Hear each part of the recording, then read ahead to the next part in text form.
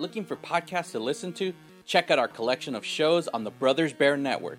First up, Brothers Bear Podcast, a comedy show where two brothers and their friend talk about everything from movies, music, and their love for everything geek. Or 88 Miles Per Hour Podcast, where you hop into our DeLorean and go back in time with a podcast that talks about the past, including pop culture, video games, random life stories, but mostly about the movies from our past. There's also Disney Plus Podcast, a show with 4 hosts talking about what's on Disney Plus. Each week we'll watch something that's only on Disney Plus and review/discuss the movie or show. We'll also talk some Disney history, news, or related topics about Disney. And last, Monkey Monsters Podcast is now Monkey Monsters Midweek Podcast, a show about family life, relationships, movies, stories of our past, having kids, and arguing/debating over which is better, pancakes or French toast. All shows are available on Spotify, Apple Podcasts, and Podbean. This is the Brothers Bear Network. My calculations are correct. When this baby hits 88 miles per hour, you're gonna see some serious shit.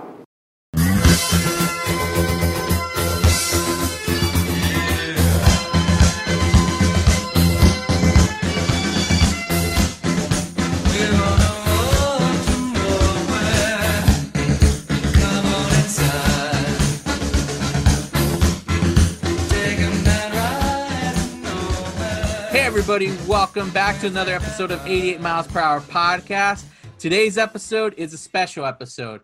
A while back, I released episode 110. We did a flashback episode where we gave you Little Monsters back from season 3. That's where myself, Chelsea, and Max talked about one of the greatest movies of our childhood, Little Monsters. And in this special episode, before we start, of course, this is Santos. And as always, I am joined by Freddie Morales. How's everyone doing?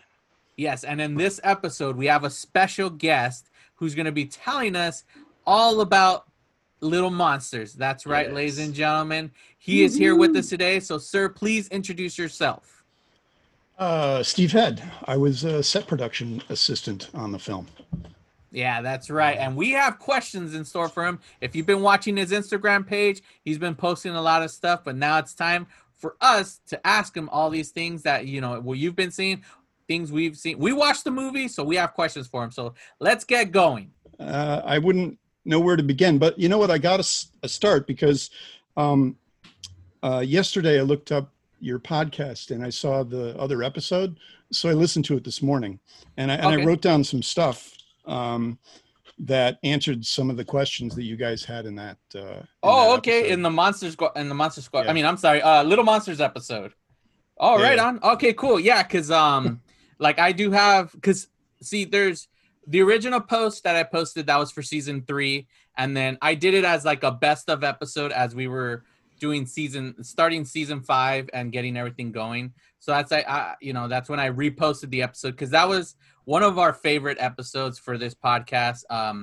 And it's one of those well-beloved, like it's a beloved movie, especially, like I said, for my generation. I don't know how many times I saw this movie growing up. So it's like I had to put it out there. Like, I'm like, you know what?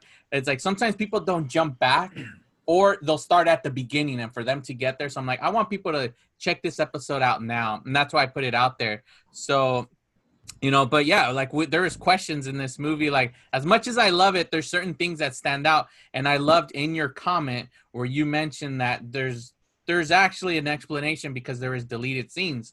So yeah, there's many. Also, I got to thinking when I said thanks. Really, I mean, I was low man on the totem pole. I don't want to give you guys the wrong idea. I'm like set production assistant. I'm just there to do whatever anybody told me to do. Yeah. And so, I'm like one of 100 people that was like working on it. And then when the movie came out and it was sort of like quickly forgotten or never even seen, I was like, okay, wow, that was an experience. But I mean, I feel like it had a massive life on video. Like it became like a cult film because everybody I knew at that time in my age loved this movie, saw this movie. So it was one of those like big films for us. And like, but what you've been posting, because lately, like, I mean, what's for those, that want that reference, what's your Instagram handle that It's people Instagram.com/cinema nitrate, all one word, cinema nitrate. So, and I mean, And I- obviously, and I- I'll be tagging Oh, it, go but ahead, yeah, sorry. you got all those posts, you know. I'm a little worried that like my friends that have followed me for years, all of a sudden I'm posting all this Little Monsters crap, and I just hope they don't get sick of it. You know, I mean, I try to I've posted stuff in the past and things from other movies, but you know, I'm very conscious of like I don't want to like just be all this Little Monsters stuff, but now is a good time. Well, With the exactly. Blu-ray coming out. Yeah, Mhm. see that Or that's what's out. up about what's great about this, because like on the special features, like for the new special features, it doesn't list more like it would be great to have that look back, Mhm. but I was looking at it where it doesn't have an actual commentary by all the current stars right now Yeah. and stuff like that. So, but one thing that's awesome is that from your posts, and I'm seeing like comments and like people are enjoying this. They're like, holy crap, like I've never known Yeah, this. It's great to hear. I always thought it was just really, you know, forgotten, very minor, very you know, I never thought it would be like some kind of a culty thing, but there are definitely some fans that have gone out of their way to you know, email me things and ask me information. I mean, it's sort of like I think like around 2014, I had some followers or friends on Facebook start emailing me stuff. Yeah. Even though there was a Little Monsters board around 2004, 2005 that Jared Gahan mentions it in his audio commentary. And I tried to, you know, reference my notes and put stuff out there like character names. They were actually character names, you know, that the kids had names. And, you know, sort of like Star Wars, you know, has that whole extended universe, but you never knew who these characters were until you kind of went into the documents or whatever, you know, the shows or extra information. So like cards. all these little side stuff. monsters have names. Like they They actually do. have characters. Okay. Most of them have names. Some of them we well, part of my job was I would take the kids from the holding room at the cement factory when we were filming with a lot of monsters to the sets, and we had different sets inside the cement factory. And me and Penny Pridemore and Harry Bring was my boss. He was the second assistant, and Randall Badger, the first assistant. So as soon as they get to the set, well, you know, kind of on the way, we'd talk to the kids. We'd say, you know, like, where the hell did you come from? What's your name? What kind of backstory did you come up? And some of the characters had, you know, names that were in the documents. And I have a box of stuff over here with call sheets and photos and stuff. Oh, that's freaking cool. But yeah, there were some definite names and some backstories that the kids came up with which I thought were fantastic. And so we're like, good, we'll go with this. There was this little kid. He was on the set one day, and I was in charge of, you know, what he had to do and stuff. And he had this helmet. I don't know if you guys notice it, but it is directly out of Alien. It is like the exact same helmet out of Alien. I don't know if it's like where they got the prop or anything. But I remember this little kid, and we just come up with names to call them on set. So he was Spaceman. There's a scene when we're filming in the pinball room. We just like the game room. Yeah, the game room. I think Fred's just goofing around with him behind the scenes, like knocking on his shield. I don't know if you can see him in the final film, but you know, it's like one of many characters. So, because like on IMDb, they're listed as Little Monster. Like that's it. Right. It's just Little Monster. They all have specific names, and they weren't included in the credits to the film. I mean, I could go down the names and stuff, but I'll probably post them to Instagram. So like the one, remember there's one where like there's this he has like long legs and they walk under him. Yeah, long legs. Checking my list here. Sorry for. Okay, so what we did was I should probably preface it by saying, so Mark Fincannon and did the casting in Wilmington. So we cast a whole bunch of local kids, and they'd give me a list of the kids that I had to keep, and I still have the list. Wow, you still have the list of the kids. The list of the kids. Frank Jeffries was the guy who was their sort of like the monster coordinator in the holding room. Yeah. So we tried not to go in there too much because that's like, you know, they were doing like school and stuff like that. But once outside the holding room, that's where I would take them to the set, and then we'd direct the atmosphere on the set. Longlegs, John Garrison, local kid. There's one thing I would like to mention though is I've had people ask me about the Monster Ball scene. Yeah. And the picture in the Monster Ball scene, that's a girl. That's a girl? Yeah, they keep. It's like a dog, right? It's kind of like a dog. Yeah, monster. in fact, her name is Dog Ears. Dog Ears. And she was played by Elise Schillmoeller. Oh yeah, see, she's listed as Little Monster right here. I'm clicking her. Right, but her actual name in the documents is Elise. Dog Ears.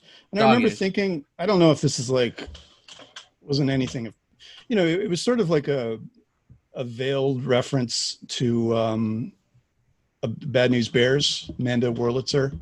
And really? I think, you know, I remember thinking at the time, oh yeah, it's like a bear character, but you know, her name is Dog Ears, so probably not a bear. Now there's in that part. Okay, I have a question about this. Sure. The Dog Ears. She's pitching to the little monsters. At one point, you see little what is it? Fred? No, not Fred. Ben Savage. Ben Yeah. Savage. Yeah, we had him made up as a monster that day.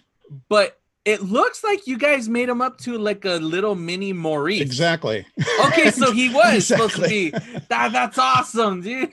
in fact, the horns that he's wearing are actually Maurice's horns. Really? Yeah, That's cool. Okay, the makeup guys, you know, stuck him on his head, and they had a whole bunch in the makeup trailer, and they're different, you know, separate appliances, and it's just, you know, super glue.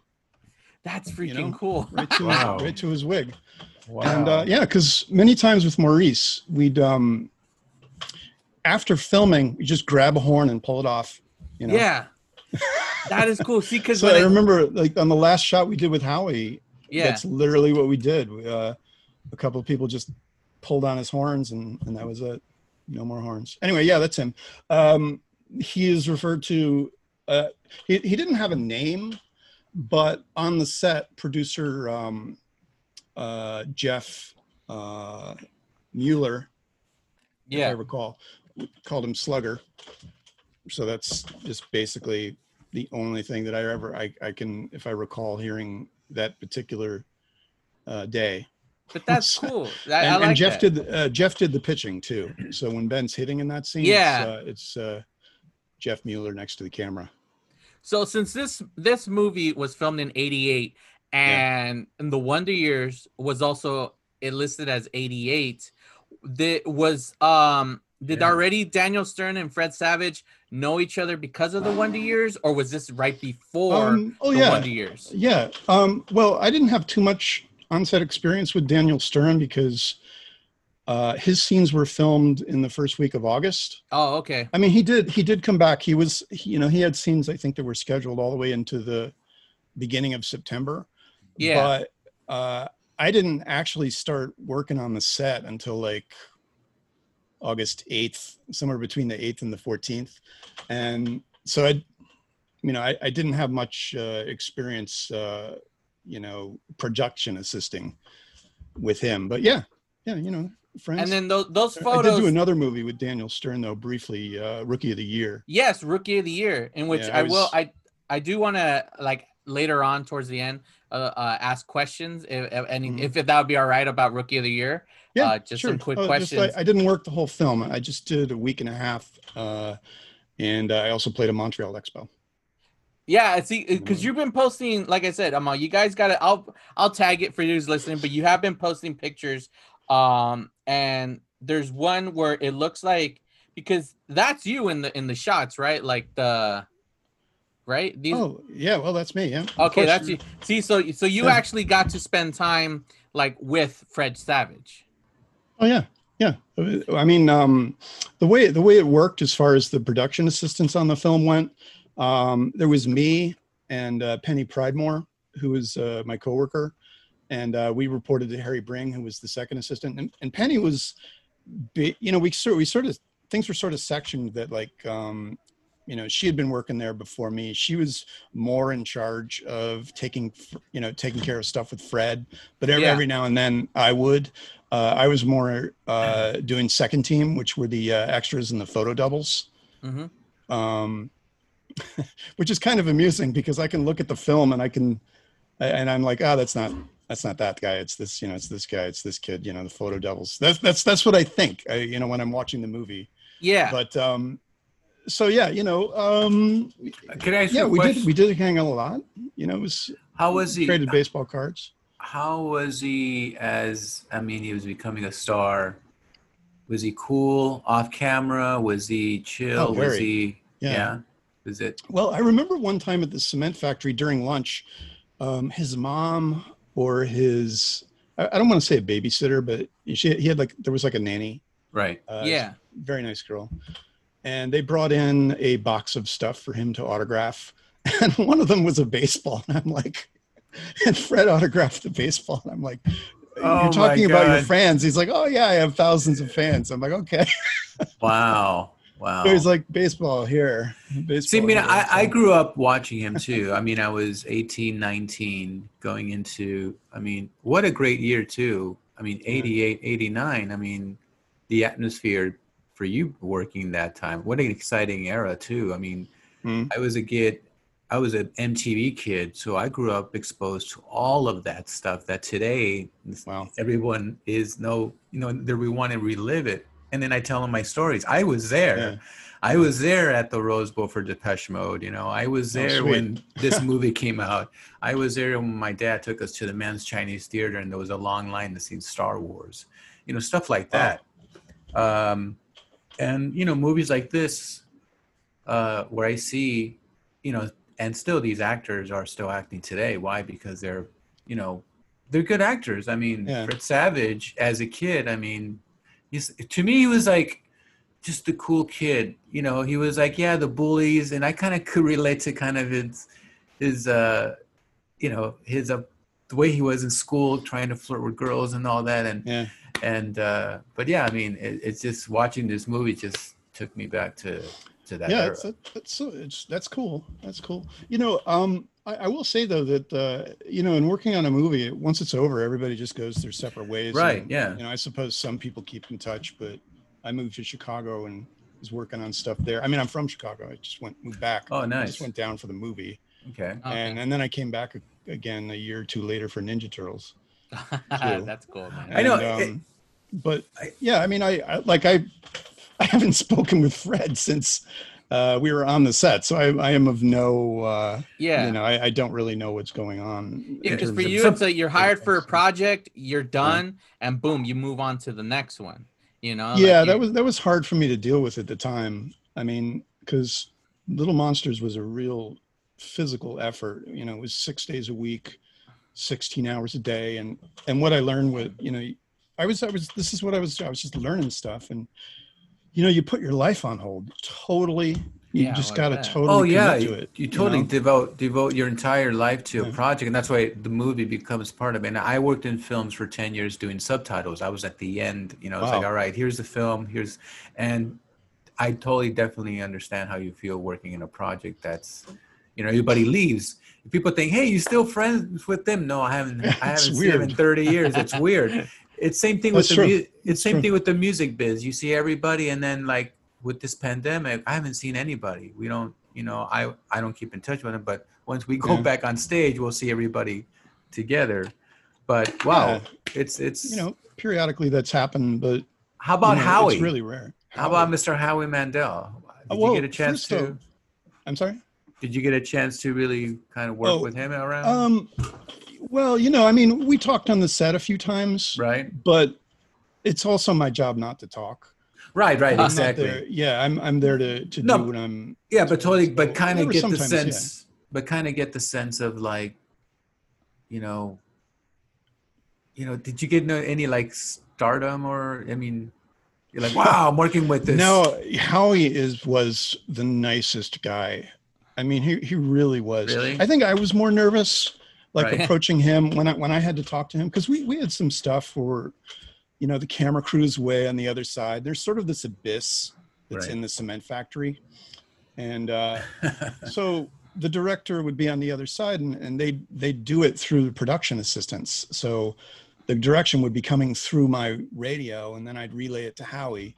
And so it was very work related. But I do remember one time we were joking around on the set. It was sort of like it's just after they float down, and he and Fred are. I thought it was a terrific tracking shot. The camera kind of follows them. Yeah. The supports go in front of the camera. Oh, yeah. The camera's really on the far side of the cement factory, and they're using this zoom lens, so it makes it look kind of maybe not so far. But I remember before one of the shots talking with Howie about who's friends and how you choose friends, and you can't pick your friend's nose. And Howie says, "Yeah, you can pick your friend's nose." So, I don't know what they're talking about with all the germaphobe stuff. That was new to me, but his acting, I love how like manic he is in this film. Well, yeah, that's actually the word I was going to use, and that was something they didn't. I mean, I doubled for him once, Wow. and it wasn't about like, it was a running scene. It wasn't about like being like manic or stuff, but that's kind of what he was jumpy, jittery. Yeah, a lot of energy like that. Yeah, come on, let's Hyper. go, dude. He's like, need him, got him, need him, got him, got him, need him. Yeah. He's great. He's great in the What film. I remember from that is when they were striking the set, I think the kids wanted the baseball cards. Oh, And then like a Can I day or have two later, we're on the Fred's room in the stories in the attic, but the attic set is just built right next to the Brian's bedroom set. And there were times, we'd be trading baseball cards. I don't know if some of them were amongst it, but Right. I think I've still got a Kirby Puckett rookie that we that's traded. cool. And, At a time when cards were still something, yeah. right? Yeah. The kids would bring, they had the stack of baseball cards, and Yeah, man. I was into them. I had a book. I'd bring it in, Yeah, at that time, my brother was all obsessed with baseball cards. We'd go to the comic shows where there would be old baseball players there signing away cards and stuff. It just sucks that all that like disappeared when it came to the card collecting, because it seems like they went I think worthless. the market bottomed out. Yeah, Dropped out. they just completely disappeared. So it's like kids today will never understand that about baseball cards the way it was back when. But My that's cool brother- that you got to keep it. With like the shooting there's other script. stuff. With the shoot, because like I know the script, like because you mentioned there were stuff filmed, so like I'm wondering if there's certain questions I have, and I'm wondering if because you said like things are answered, that you have answers for them in the sense of because some things were deleted, so like maybe you can help us understand certain things about the actual plot, or maybe it's explained but they just didn't decide to. One remove thing them that or really film sticks it. with me is how he just doesn't show up with a flamethrower. The flamethrower was established earlier in the movie Oh, really? because we filmed a scene with three monsters who arrive at the dining room set, with all the hamburgers and stuff like that. Yeah. And there were some lines that were cut where Fred says, well, this is just a mess. How do you guys clean up? And Howie says, we're monsters. We don't clean up. And so then it goes to these three monsters who have flamethrowers, and the center monster just burns the place, torches it. Oh. And so we filmed that, and it was a whole, at least half a day or more of setting up. And we had a fire engine come out to the cement factory just in case, waiting outside the doors. The special effects guys were really, they were really jazzed to do it. I remember Will, one of the effects assistants, says to me as he's walking out, he says, "This is what I live for. This is why I do what I do." That's awesome. When you get the flamethrower going and just torch the place. It's not in the movie. Yeah. That sucks. It just sucks that it seems like it happens a lot in movies where you put all this effort into something and then in the end it's just not even in the final cut. Yeah, I was looking at some of the call sheets and stuff yesterday, and we had all three flamethrowers, the equipment. It's all there in the notes and stuff. And I think when they shot that scene, I think a lot of us did want to see the place get torched. So I remember watching it from sort of as far away, I think, as we were allowed to watch it. Yeah. Obviously, none of the actual kids were there except for the three kids that we did film with the flamethrowers. And the only person I think who can explain why that was deleted is, Patrick McMahon, the editor. Yeah. Maybe Andy Lick. Patrick's on Facebook. He would know. I don't know. Yeah, it's just it's crazy because when that stuff happens, it sometimes leaves like, a little bit of a plot hole where you're wondering like, how did that? Because he just randomly like shows up at the bottom of as they're fighting the boy. He's there. There he is. There's Maurice in the bottom of the stairs with the flamethrower out of nowhere. Like, where'd he get that? But yeah, it's explained. Yeah. Like, what about the major? Horn? Oh, go ahead. I'm talking over you. Sorry. Oh, no. I mean, I was just gonna ask about his horns. Like, why is it that when he finds out it's 6 a.m.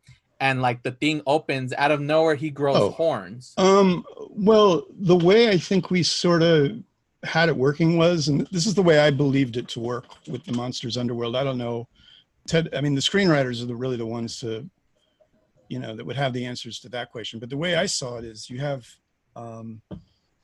kids who stay down there for too long and they become monsters. Yeah. But it's a slow process, as you see what's happening with Brian in the movie, where he, his clothes become longer. He sort of disappears. In fact, we had kid monsters who were just listed that day as kids in oversized clothes. So I don't know if you see them walking around in the background.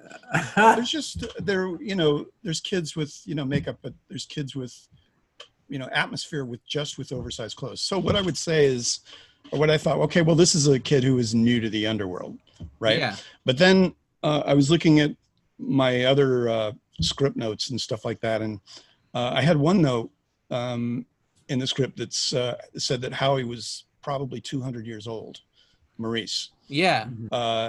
It did say, the note did say 200. I mean, who knows? The idea being that he's been down there for an incredibly long time, and as long as you're in the underworld, you continue to change. Yeah. So, and you continue to. I guess my belief is on this is you grow older. So at one time he did look more like a kid in the underworld, but he's just been down there for so long that he's still, I don't think it's because he does. You're not living forever, I suppose, but you just grow older, and that explained Boy.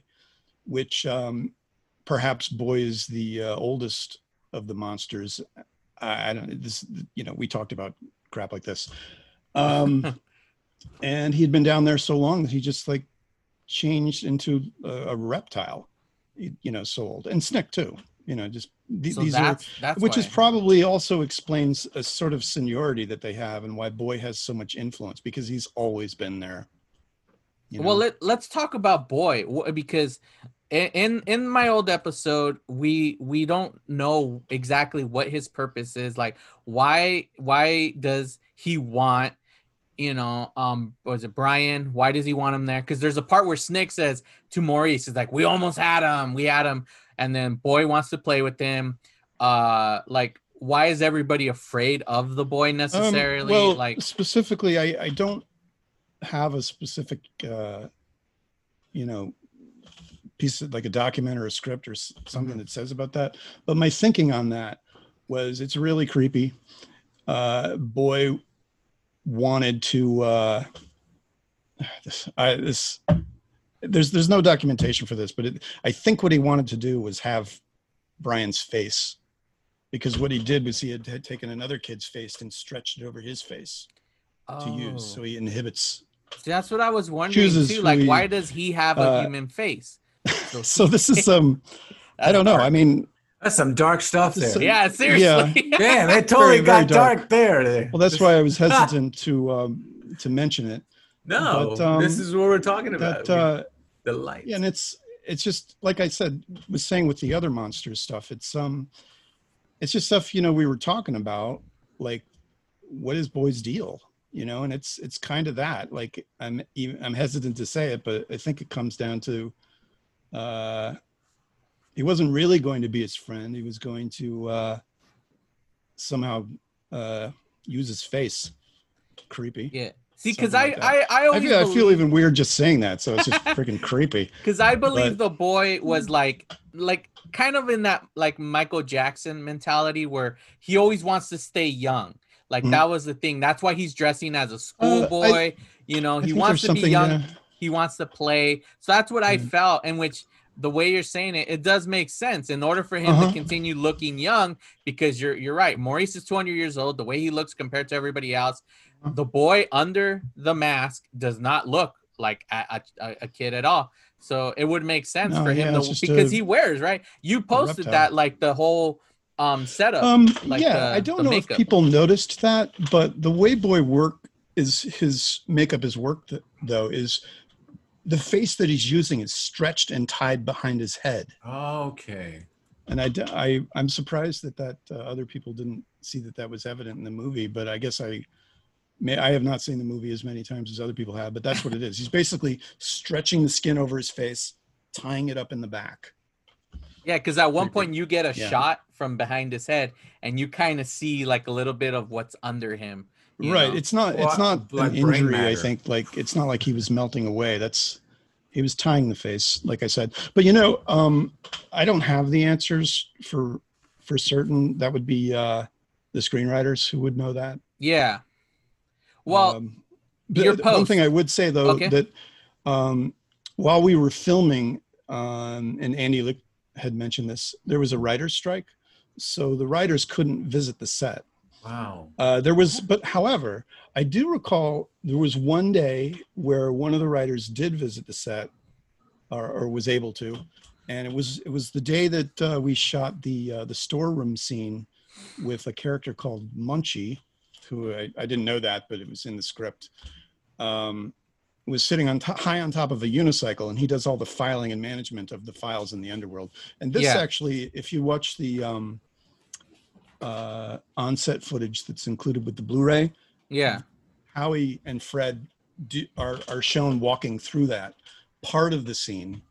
I did find the actual full script segment that's used for it. Yeah. And I don't know if this is in the movie, but they're going along looking through stuff. You'll see in the behind the scenes footage where Howie looks up and he's talking to the character, and the character off screen, I have the kid's name here. He was sitting on top of this metallic, it was a unicycle, and it was covered in, it would look like some kind of tinfoil. It was all very shiny and very tall. And he was riding it from, it could have been 10 feet tall. I don't know. Howie's looking up, and that's not in the movie. There's nothing of that in the movie. Well, so the scene ends with the way it is in the script is Howie's looking through a file or a stack of magazines on the shelf, and he finds a Playboy.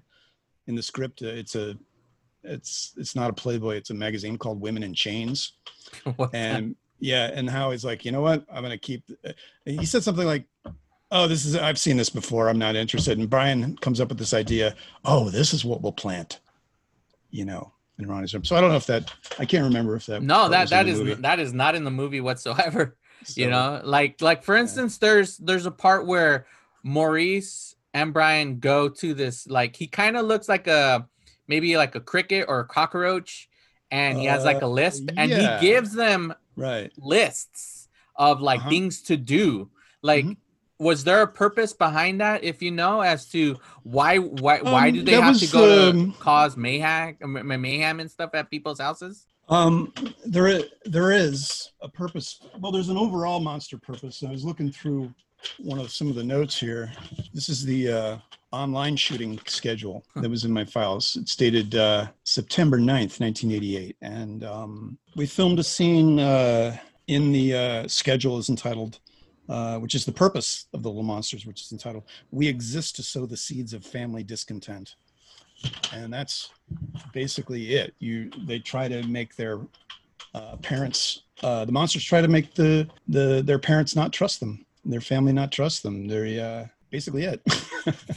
So then the assignment room is just handing out different things there.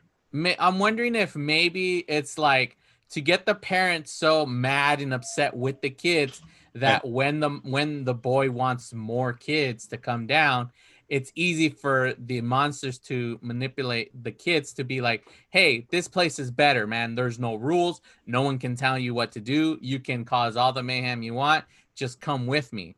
And that is. I think it's very inviting at first, but you ultimately find out that it isn't.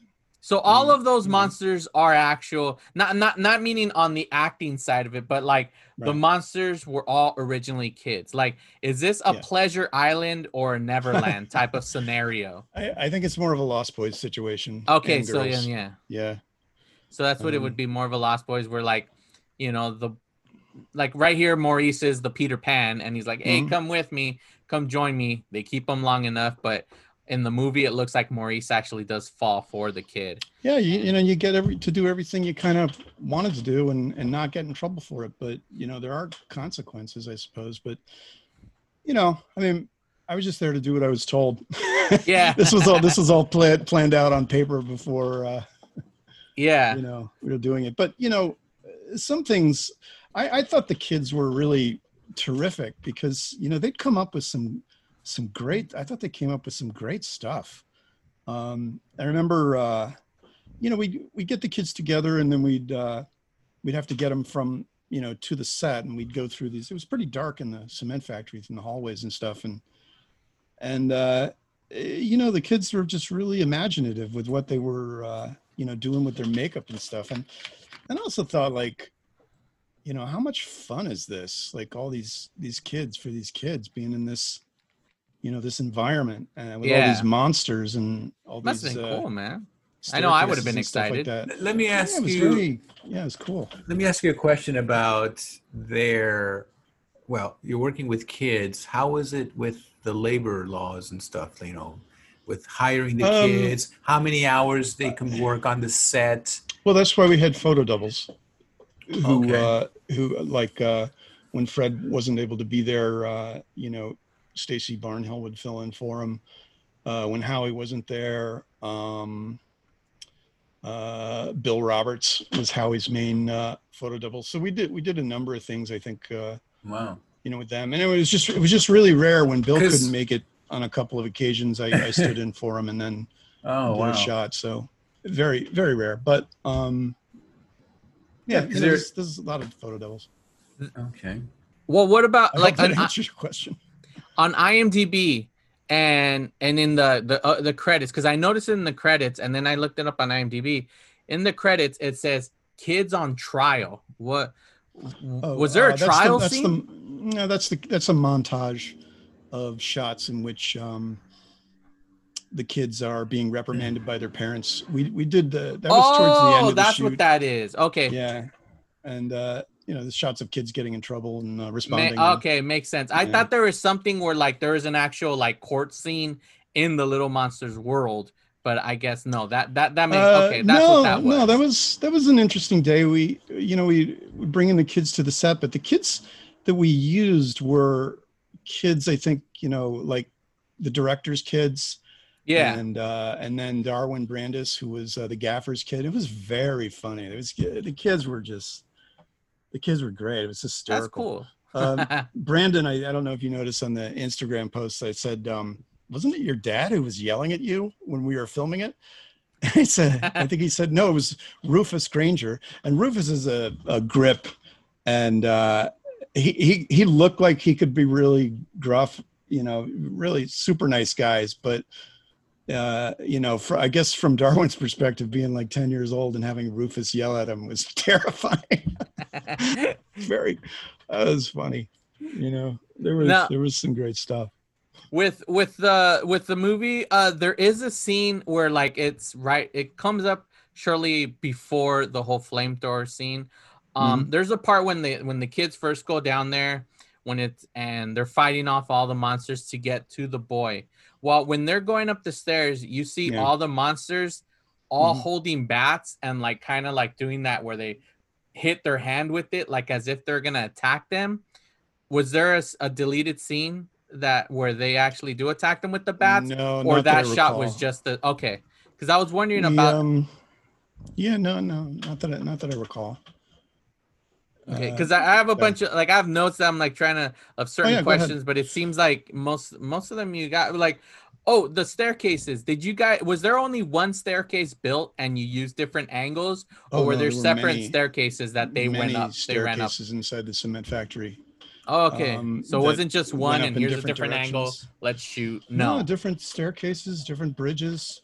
That's awesome. Many miniatures. We did the optical effects guys were at the cement factory, and that's the shot I did with where they just on the moment they needed me, so I filled in. It was an effect shot with forced perspective with the miniatures in the background, and the miniatures are all the the sets, the monster tower, the towers, the structures, things like that. So these miniatures, they were built on platforms. The crew was really cool. They had a lot of cool stuff. Yeah, you can move the platforms into different positions and get different angles. And then I think for the final version, Richard Greenberg, his special effects company, added all the fireworks and things. Now, that answers your question. A lot of stairs, though. Yeah. Well, the one yeah. Here we go with the. Okay, perfect. You actually posted about this, the karate monsters. There was a whole thing because it wasn't until you mentioned on your post. So I would like to talk about that in the episode because I noticed as the little drills pop up to the floor, you actually see a karate gi on the floor just moving. I've never noticed that before. So they actually do fight. Like, what was that deleted scene look like? Well, what happens is when the kids enter boys' room, which we filmed on stage 7, they split up. Each kid goes down a different aisle. Brian, I think the first shot was with Kirsten. I forget, Amber Barretto. And she has a pen light. She's hidden in her sock, and in her aisle, one of the karate kids she defeats, and it's just a matter of like getting the light out, pointing it at him, and then the kid disintegrates into clothes. Then Brian does, or Todd defeats 2 monsters with a flashlight. But I think during the time the 2 monsters actually reform and attack again, and he's able to. I could be wrong. Defeat them. And then in the third aisle, which I don't think I wrote about, was Fred dove through the way it was written was he dives through the toys or something, goes into one of the other aisles, and he's apprehended by Snick, I guess. I'm sorry, it's been so long. Well, I just know there's one monster. This, but what I can tell you is I thought the Karate Kids were really cool, and it's kind of a bummer that you film the movie, but you don't get to really see your stuff. But they really had some. These kids were really athletic. They had one girl, a character called Upside Down. Her whole thing was walking on her hands. What the hell? With her head turned backwards. Yeah, there was production art for it and everything. They hired her for The Exorcist later. That's what I thought. It was a character called Upside Down. Oh my god! And and she'd be in the holding room doing handstands, walking on her hands. Yeah. I don't recall her name. It's on the list here, but because you see the Karate Kids pop out of the Jack in the Box when they're gonna start fighting, but then you don't see them actually attack the kids. And then when they go back, when they're all wearing all the lights, you see them pop up again and it's 4 of them in the Jack in the Box. But again, you don't see them attack or anything. And then that's when you see Boys Guards. He plays Buzz from he was in Home Alone. I forget. Devin, right? Rattray. Devin Rattray, yeah. Rattray, yeah. He has. You see him carry like the car. Are they car batteries or were those batteries? I think so. Because I'm like car batteries are heavy. Yeah, they are heavy. Yeah, that's why when I saw him carrying that, I was like, and I was telling my girlfriend, I'm like, nah, those are those batteries that they use for like the little, those like kids Power Wheels ATVs. Right. Because he's like, no, those are car batteries. Yeah, there's no way he could carry all of them. I'm like, nah. Even to this day, they're still that heavy. Hell yeah. They're very heavy. And he carried like, it looked like 6 of them. Yeah. I was like, wow. Yeah, well, his character, he was so well cast. He was a great bully. Humor when I see him, on screen and while we were doing it, he was terrific. I remember on my birthday, he and the kids had a birthday cake for me inside the motorhome, which I thought was really cool. Oh, I think anybody cares. That's awesome. Wow. Hey, that's cool. That's cool memory right there. That's awesome. Yeah. The battery scene, we filmed that in boys' room at the studio. Yeah. Towards the end, and yeah, it's pretty cool. That's awesome. Now those flying little things that are in like the sky. Remember at one point Maurice, he puts his hand up and he stops him. Like, are those anything specific? Like those yes, weird. I was going to ask about that. That's a graphic. Right. Yeah, that's interesting. I remember when we were filming that, the kids were actually that set was actually built very high. We were at the cement factory, and that particular set of stairs did lead to nowhere, but there was a platform on top. Mm-hmm. And then above that, I don't know what it was built on, but there was another platform which grips stood on. And the kids, it's interesting looking at this because there weren't any railings. They were really up there, like 15, 20 feet. That's scary looking down, man. It was high. Yeah. I mean, it was safe. Don't get me wrong, but looking back, I'm like, wow. Still. So when the kids, when Howie reaches up like that, I thought nothing of it. Didn't think any of it at the time. My job at that, while we were filming that scene, was we were having a bad time with crickets in the cement factory, and I remember Randall telling me to, we got to do something about these crickets. How do you get rid of these damn things? So I was on like a cricket hunt. Oh my God. Like doing whatever I could to toss the work something of a into PA, the corner, right? or, did you find out? Get them to stop, how did you find out how to get rid of the crickets? No, I never did. Oh. I never did. Oh, that's what they it had is. They may have had to. That explains the cricket sound in the. Stuff. So with the kids, they get to the top of the stairs there with that scene. They reach up, and then the grips pull them up to the next level. Yeah. Which, Now was pre-CGI? How come he can't? It makes it seem like he's never gonna see Maurice again. Where like that, this is the final goodbye. Now, was it because if Brian continued to go down there, he would transform into a monster? Okay, yeah. but Maurice couldn't visit him anymore? I have nothing to back that up, but that's just a belief. Yes. Okay, and then why do you know why Maurice couldn't visit him anymore? Like it was kind of like a farewell goodbye. I don't know. Okay. Yeah, that's how I felt. Disappoint you. That's how I felt. Maurice was like, "Man, that's later. Say it later. I'm go out into the world." I think I think it would have to do with the fact that the subplot is Brian's parents getting a divorce, and Maurice likes Brian. And Maurice, the job of a monster is to cause family discord, and he doesn't want to do that. That's when a family divorce was getting high there in the 80s and late 80s, because a lot of stories were like that. Parents were getting divorced, seriously, and then it hit really high in the 90s. So yeah, I do recall, there was, I mean, I watched it the other day. I still am like, yeah, there's a lot of swearing in the movie. We didn't really think about that. There was one scene where one of the monsters tells Brian, "You have a nice ass." Yeah. Oh, that was right. I heard that. I was like, did he? And I rewinded it. Oh yeah, he did. Well, she did say that. I can tell you about that. I don't remember if that was the line that was actually said on the set. I don't think it was, because I don't remember anything like that. I just watched it 24 hours ago. Yeah. Well, so her name was her character has a name. Her name is Pinhead. Yes.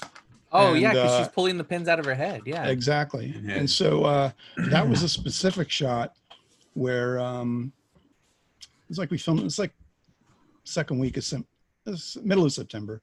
Yeah. 88, and I think Maurice pulls down his pants, and then Pinhead tells, "Oh, you have a nice ass." Oh yeah, we had the special effects guys with the long arms come in for that. That was awesome. So for that. I remember bringing her to the set, and we talked about, you talk about like, where did you come from? What's your character's deal? And, she had these pins that were like, were they going into her brain or something? I don't know. It's just like, it was, but obviously I think it was that her character was just obsessed with knitting pins or something. Yeah. Oh, okay. She's just a cute little girl. Just didn't, she did exactly what she was told to do. was, you know, as far as filming goes, perfect. Yeah,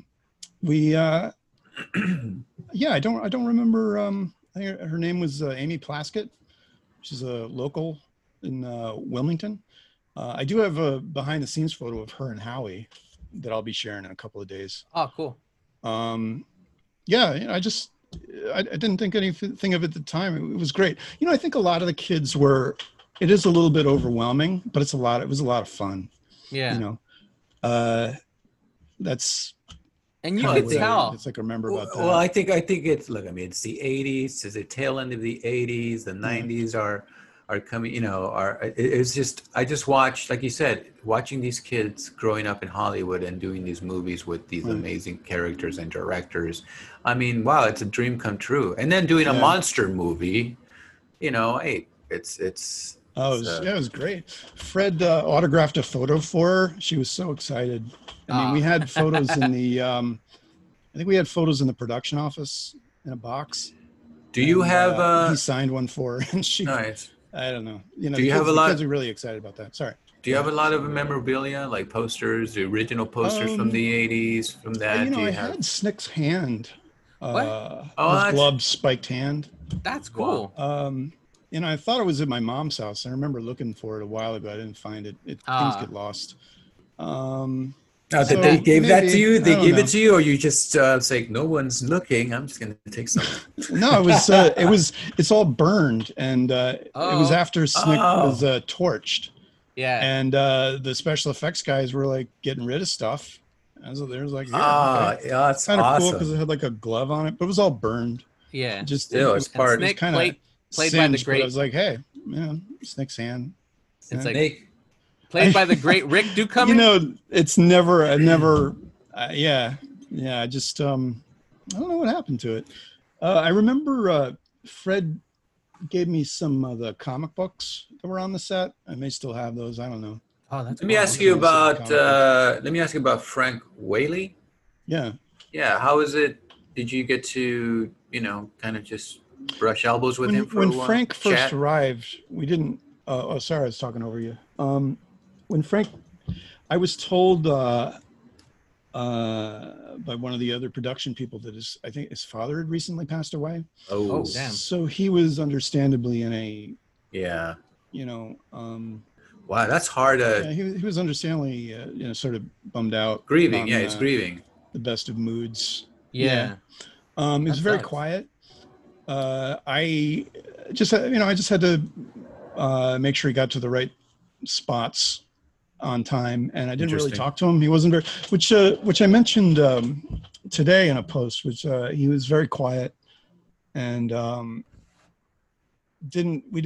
not much talking. He was really interested in channeling and just the boy being the boy. So my whole experience with it was being at the makeup trailer, going from there, you know, bringing him to the set, and he was just 100% all on about being boy. And so I remember thinking the camera crew did a really cool shot where I don't remember I think it was it was a Steadicam shot, and Frank Waldeck was the Steadicam operator, and that's the shot where they're standing in front of Frank, and the camera goes around the back of his head. Oh yeah, I like that shot. It was a one. I don't remember. It was a one shot. One Steadicam, and it goes and it's going around, and then you see the back of his head. That's when you see the back of his head. That's when you see that he stretches the face. Yeah. That he's using. So he really was standing at the top of the staircase. It's not, you know, right. Because that looks like it's a big old sound stage where totally. Little Monsters was made today. Majority of that, or probably like a good percentage of that, would be all CG. That reminds me. I was looking at a photo of the set earlier, and because I had taken some photos prior to the set prior to striking the set. Yeah. And one of your co-hosts on the prior podcast mentioned something about my favorite monster. Okay. Right. Well, as it turns out, that actual toy is one of the toys that's on the shelf in Boys Room. It's my favorite football monster. Apparently, was one of Boy's favorite toys or something. I have a photo of it. There you go. My Pet Monster. You're talking about my pet. Okay. My Pet Foot. This was one called My Pet Football Monster. Yeah, they had like different renditions, and they had a football version. Because I have the first one that they released. I actually still have that one, in which I lost the chains. But they did like about 3 or 4 other ones, and one was a football player looking My Pet Monster one. So it's actually in the movie. There's one of those. That's cool. I didn't know that. Yeah, I don't know if it's in the actual movie, but it's in one of my photos of the set on the shelf. It should be probably there. That's cool. And then for me, the last question that I had, now I can't even. Let's see. I'm sorry. Oh, and Howie and Fred were pranksters, but I'll explain that later. That's actually no. I realized because I jumped around on questions, but I feel like I got everything that like from my notes. So if anything, cool. Oh yeah, there we go. Now I remember. You mentioned the story about someone breaking their ankle during that baby scene. Oh right. Yeah. Well, there's 2 characters in that particular scene. We filmed it. Let's see if I can explain this the right way. We filmed the monsters. We filmed the scene around the crib at the studio before we filmed the kids walking up to it from the stairs down below. And one of the kids walking down sprained her ankle on the stairs, and Ginny or Ashley Broadfoot, which I think was their name, and they played, their characters' names were Vixen, both Vixen 1 and Vixen 2. Yeah. And which reminds me, there's a couple things in the audio commentary. I haven't listened to the whole one on the Blu-ray, but I sure would love to set some things right. But that's another thing. She hurt herself. It was not fun. We had one of the transportation guys take her and me to the hospital, and it was ultimately a sprained ankle. I think it was a sprained ankle. She was okay. So, you don't like to see anybody get hurt. And that was the only time. The kids were terrific. That was the only time. I mean, there was 1 or 2 kids that would act up every now and then, but the kids were otherwise just. They're fantastic. All good kids. They're all good kids. I felt really bad. You want to see somebody get hurt. Of course. And we're doing this awesome thing, it's fun. So I think I felt like, I think she came back a couple days later, very excited to do that. So, yeah. So how long were you on the set? So you were there from the August into October of 88. Final filming. I'm sorry. A final film, like the end of the final filming of the project, or? Well, yeah, it was the middle of October. We went back to. Let's see. I guess I could explain it this way. We did. There was filming at the studio in the first couple of weeks of October. First week I wasn't there for. I was still working. I was working on other stuff and getting down to North Carolina. I mean, it was like a couple of days before I actually went to the set. But around the 8th or the 9th, we were doing locations, which is where we did the bus scenes, the scene with the kids walking on the wall, which I thought were really great. Nice. Really well photographed. I think Dick Pope, the cinematographer, was the nicest guy. Towards the end of the movie, I said, I was using this movie to sort of figure out what I wanted to do in terms of working on crew. Yeah. And Dick said to me, I wish you'd have told me beforehand that you were thinking of being a camera assistant. And that, and nice. I'm like, man, I would regret that awesome. Because Dick Bush was just a super nice guy. Yeah. Right. He didn't use a camera operator. He did all that himself. He had his first assistant. Joe D'Alessandro was the first assistant. And Joe is I haven't spoken to him in years, not since maybe after I was working on Ninja Turtles. It's been a long time, but Joe is a super nice guy, the first assistant. In fact, his wife actually helped me co-sign to get a telephone when I moved into an apartment. Look at that. Wow. So, that's cool. Joe man. is terrific, and it was great seeing him in the behind the scenes footage and seeing everybody. And How did you? He got really featured. There's only like a brief shot of me, but he got really. He's if when you're sitting next to the camera, there's a good chance somebody's going to film you. I suppose. Right. But Dick Bush was a super nice guy. What was it? Oh yeah, so we were filming out. We did the exterior shots. There was some issues with the line producer, Jack Grossberg. There was the person who hired me, Liz Ryan. I really liked her. It's terrific, awesome. I really liked, how gung-ho and, she was very, very regimented and she had it all down. It was great. It was very admirable. And I was really bummed out when she got replaced, like a couple of weeks into filming. It was kind of a bummer, I mean, I think some of the crew, they wore black bands, they about black armbands. They really liked Liz. Harry Bring replaced her. Harry's one of the funniest guys ever. Really nice guy. I'm sure he thought I was a complete idiot. we went golfing once, and I think I just was just like the worst golfer. Oh my God. He made note of it on the call sheet about how he made fun. Harry's made fun of everybody. Yeah. And his big thing was pink. We had one day, I think, where everybody had to try and wear pink on the set. Yeah. So let me ask you, did you guys eat a lot of Doritos? There was a lot of Doritos in the set. That was props. Yeah. No. No Doritos sponsorship. Are you serious? I that was about that. I saw the Dorito chip. It should be sponsored by peanut butter and onion sandwiches. Yeah, there you go. Oh, right.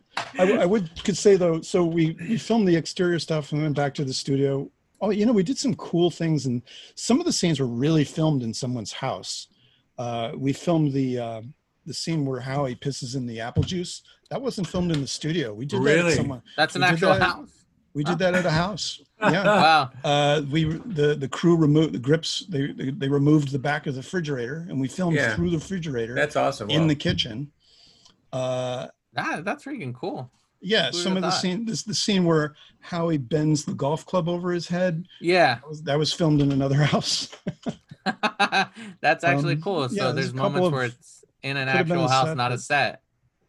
Actual house. Yeah, that's cool. I remember one time we filmed at this one house where, I don't know, I had a request to, I'm sorry I'm getting so long to the point, but we were filming a scene with, I think that they looked at the footage and they realized they needed an insert scene with Todd at night. I think he's like rolls out of his sleeping bag or something. Yeah, he falls out. We had to match the scene in studio with what we had filmed, with what they'd filmed, in the backyard of someone's house. So I was asked to go to the house to go collect leaves from the backyard to bring them back to the studio so they'd match the type of leaves that was one of the stranger requests.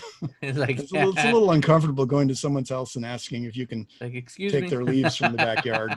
They're like, what? Super weird, but that's the kind of thing you remember, right? Yeah. So to try to sum things up shortly, we did the cement factory from the beginning of September, maybe the first week of September, until just like middle of August.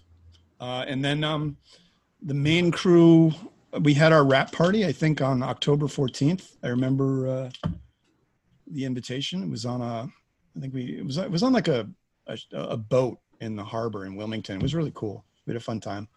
But then I think the Opticals did another week or two. Back at the cement factory, and I remember going back there for a day or two, and I didn't want to piss Jack Grossberg off by if Guy Ramsden didn't officially hire me, I wasn't going to be there, but I did go out to check it out, and I thought it was pretty cool. But yeah, I figure unless I'm officially hired on that part of the movie, I better stay away. So I did. Nice. But he was a good. I mean, Guy. I remember calling him, talking to him on the phone. He the miniatures that he did for the film, I thought were just, terrific. Really, really good. I was very impressed, and I think at that time I was getting interested in maybe doing that kind of stuff. So sorry. Well, based on the comments, No, based on the comments, a lot of us didn't know there was miniatures on this film, so that was actually pretty cool to know. Yeah, Guy did all the miniatures. He also did every time you see Howie and Fred or any monster going through the floor. That was all done. That was all optical shots, locked off cameras, filmed at the cement factory. And it still looks cool. It doesn't look bad. Like, you know, like some movies you could watch now and you're like, it needs a little help. You know, here, I mean, especially the prosthetics, the creature effects, like, you know, more so for his makeup, Maurice's makeup.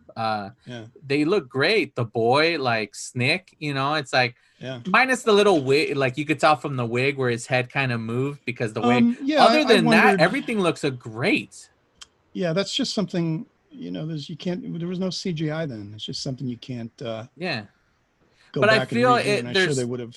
There's more, like I don't know, something makes it more special when you look back at these films and they're not just relying on a computer to create stuff. It was except for the miniatures, forced perspective, and the extra elements that Art Greenberg so they added, that was all set. I mean, you could walk into the cement factory and there you are, you know, the pinball room, the dining room table there was a moment where something caught fire on the dining room table. I had to run and put it out. Oh yeah. It said something candle. There was on IMDb that you guys had to shut down production for a little bit because there was an actual fire on set. You know, that's different. I think you're talking about something different. What I was talking about was incredibly minor, just something caught fire on the table. What happened is early in the production office in Wilmington caught fire, and a number of things were lost.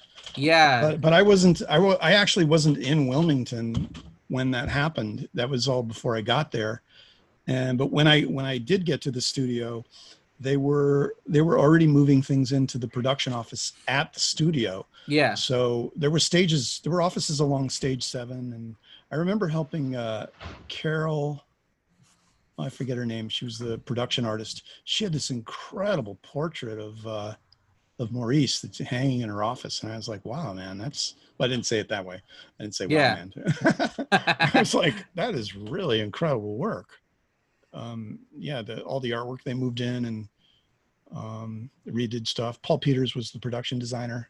Yeah, and it was neat seeing you know, what he was doing. But like, you know, I didn't actively talk to a lot of people. I was really there to shut up and do what I was told. Yeah. I must say that again. That's cool. All right. Well, we're coming up to our hour mark of our interview here. Oh, I hope I didn't. Sorry if I went too long. No. That's usually how our episodes tend to go that length. Before we go, you kind of mentioned, so a quick rundown of films that you actually that you worked on, if you could. Well, after Little Monsters, I did the Music Box, Jessica Lange film in Chicago. What did I do after the Music Box? I think then I came back to Wilmington for I trained as a camera assistant on Teenage Mutant Ninja Turtles 2. Yeah, that one. That's awesome. I did the second unit, and one of the coolest things ever was working for Terry Leonard, and you know, taking orders from Terry Leonard is like that's. I thought that was cool as shit. That's awesome. I was like, to me, he's like, look at Terry Leonard's filmography and you know what I'm talking about. Right. Like, he was the dude. He had stories about working on Apocalypse Now and Raiders and stuff. And I was just like, you know, he'd be like, Steve, go do this. Steve, do that. And I'm like, boom. Yes, sir. Yes, sir. Right. You're like, yep. But yeah, I was just a lowly camera trainee on Ninja Turtles. And that was a fun time. Chip Hackler was the second assistant, and Chip put up with me. I mean, I'm sure I did some really stupid shit. But you know, he was great. After that, God, what else did I do? I was on Billy Bathgate for a while. The Bruce Willis movie. I was an office production assistant. Billy Bathgate, Miracle on 34th Street. Yeah, but it says that was very short. Sorry? It says uncredited. Yeah, I don't I guess it is uncredited. I don't know. There's some things on my IMDb that are there that I didn't do. I mean, Oh, really? Like, somebody has me like I'm listed as a Star Trek Federation video game thing. I didn't do that. Yeah, you're the assistant quality assurance lead. Yeah, I don't assure quality except when I'm a production assistant or working camera. And then see that I did not. You mentioned Rookie of the Year, of the Year, but it's not listed on here. It's not. Oh, but on your Instagram, it lists Rookie of the Year. Oh, yeah. I don't know why it's not on.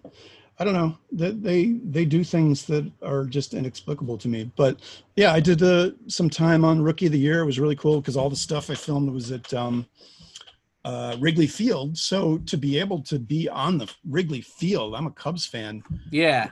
Incredible. Like, to me, it was like, I remember my friend Lou Feldman and another one of my friends at the time was like, we got to visit Steve. He's working at Wrigley Field. And to be able to just like have Lou come on the set and, walk around, which was really cool. But we also got to use the visiting team's dugout, and that's freaking cool. And the holding room was the visiting team's, the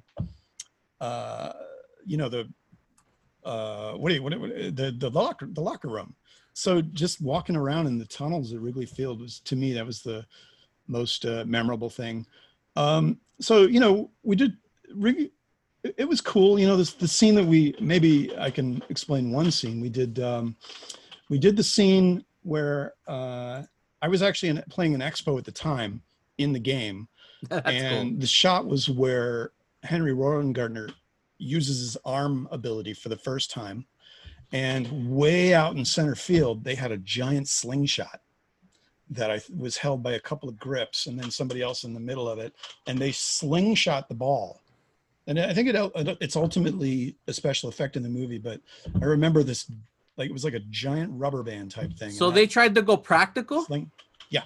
Oh, because in the film, they do, it ends up being like CG. You could tell the baseball flies and it's all I'll tell you this, it didn't work, and Daniel Stern was not happy about it. Really? Yeah, we were filming. I think the camera was somewhere around the mound, and it was not going right. He was not happy. That's crazy. But, but it happens. You give it your best shot. Yeah.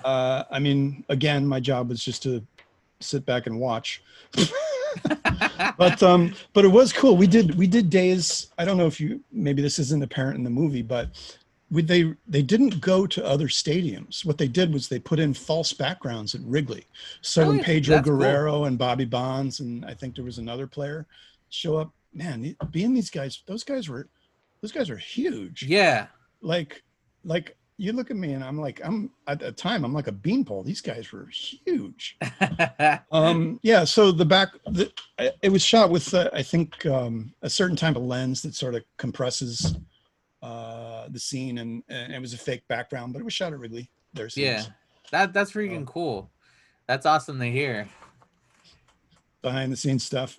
Yeah, I mean, of course. Other than that, it's a lot of waiting around. I mean, when we were extras in the field for we'd move extras around. They were, from spot to spot in the stadium, and it got really cold out there because this was the beginning of November. Oh, so, well, yeah, I bet. But it was cool sitting out there in the bleachers. I can't beat that from Wrigley Field. Sorry, I'm talking so much, guys. No, that's all right, man. So it's like, for me, it's like, that's cool that you got to be a part of like.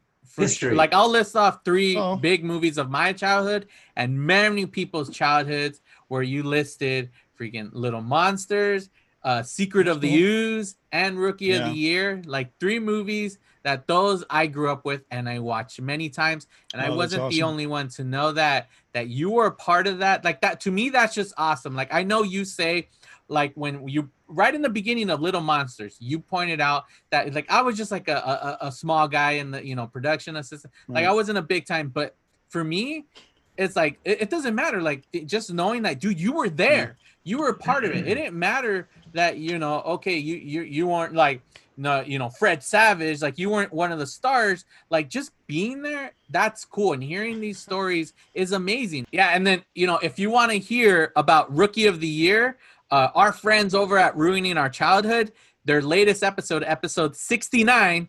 Woohoo! 69. Right? I love it. 69. Yes.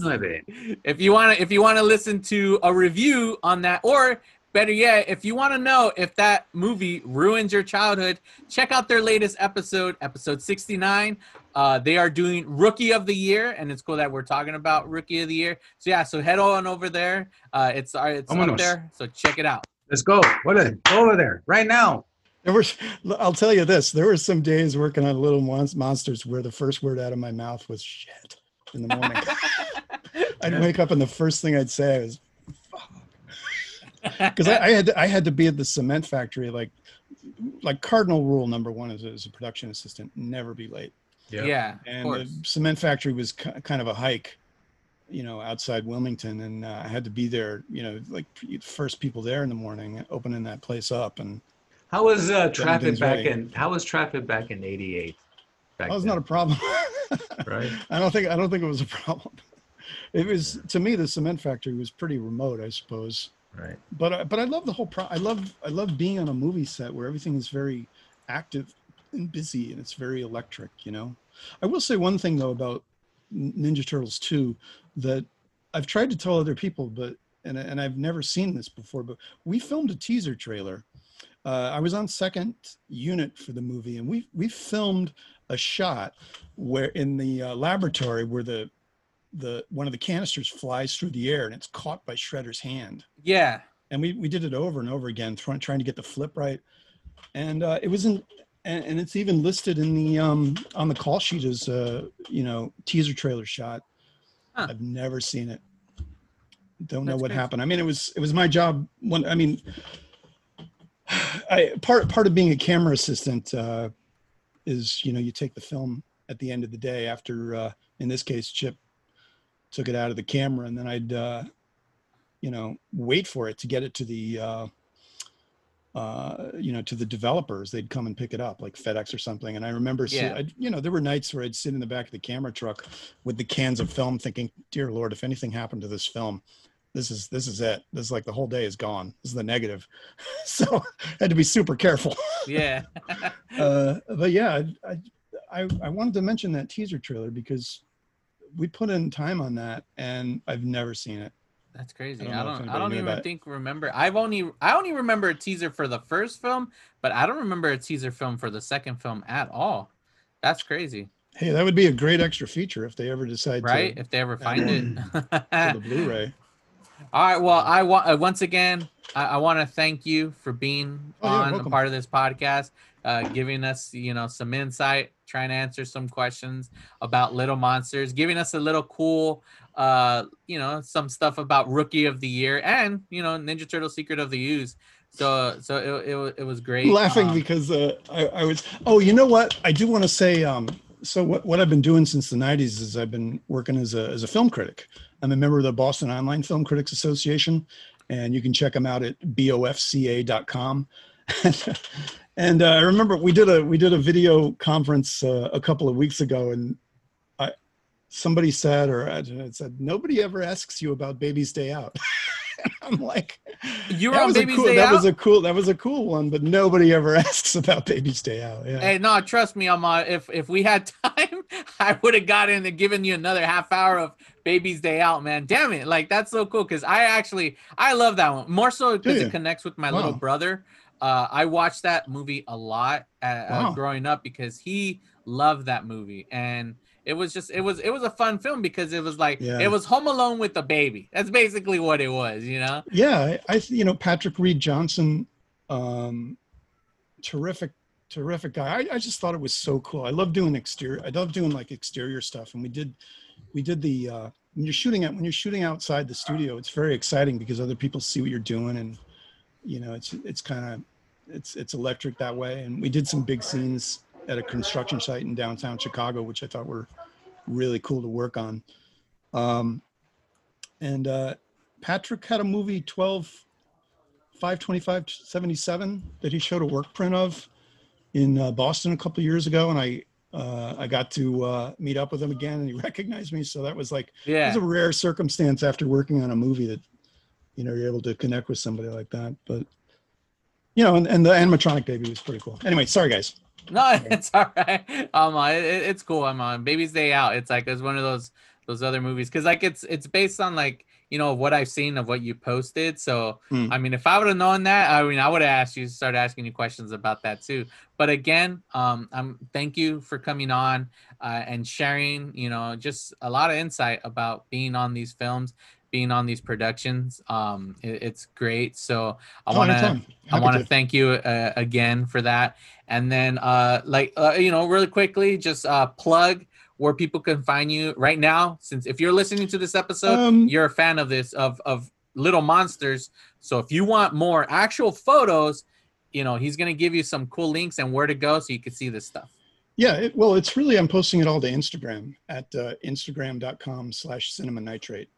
Yeah. So I've posted a bunch of stuff. I'll keep going for a few more days, and then periodically after that. And I hope that people who follow me because of Little Monsters will be satisfied with the stuff that I'm posting. I can't post about it all the time because, you know, other stuff, but there's I got some, I think, some pretty cool stuff. No, it's pretty interesting, man. Like people love stories and behind the scenes of movies. Like, trust me, like, because we're not there, we don't see this stuff. So hearing this, seeing it, it's amazing. So it's cool that you're sharing all that stuff. I'm a little surprised because I think I sort of take certain things as being universally understood about the movie, and it was always a little strange to me, you know, when it's not. So then I feel like, you know what, I should better speak up, and, you know, like, I don't want to take too long, but there's one moment in the audio commentary where Jarek Gahan talks about, you know, Fred's sister, and I'd love to be able to tell him exactly which character was Fred's sister. She actually plays a couple in the movie. I was wondering about that because it says she plays a monster, but I wouldn't know. I don't know what she looks like, so I wouldn't even know. The name of her monster is Stretchface. And then she kind of, it's this kid that has her finger stuck to her face by stretching it out. We also did a scene with her at the cement factory where, so Fred and Howie are walking towards the stairs, and there's these two girl monsters kind of like bobbing back and forth on the steps. Oh yeah, they're like going to, you know. Right. Kyle is the monster closest to the screen. Oh, okay. Yeah, that's her. And she also plays a monster with a teddy bear on her back, walking through the pinball room. Oh, that's cool. Now, that one probably I have to watch. But yeah, like the main one with the two kids bobbing back and forth, because when Maurice introduced them. Yeah, that's Kala.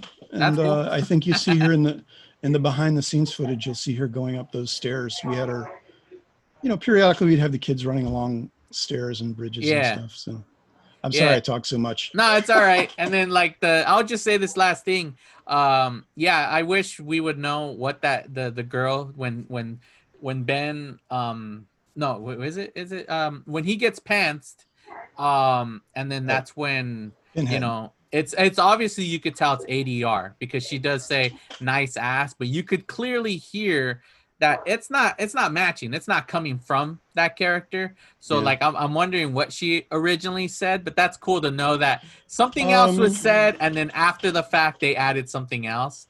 There wasn't, as far as I recall, there wasn't anything in the script. I don't recall. Yeah, that's why I think you're maybe. Oh, I'm sorry, I'm talking over you. Go ahead. No, I was just gonna say it's just one of those things that we'll never know. It's just like a mystery. They added something. Maybe that's why. Yeah, I think she was just laughing at him. Yeah, and then they're like, "No, let's put something," you know, and he gets all embarrassed.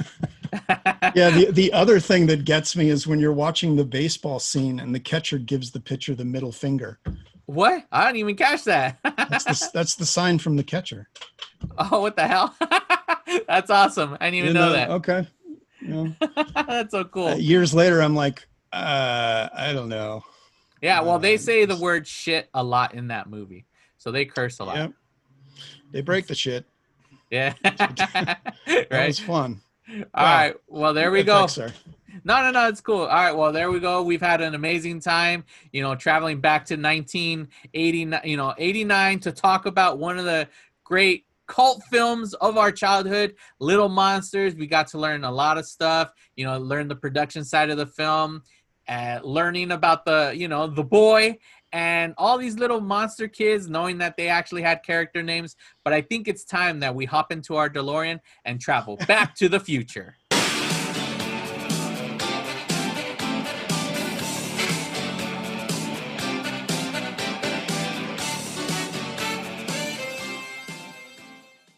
This has been a Brothers Bear Network production.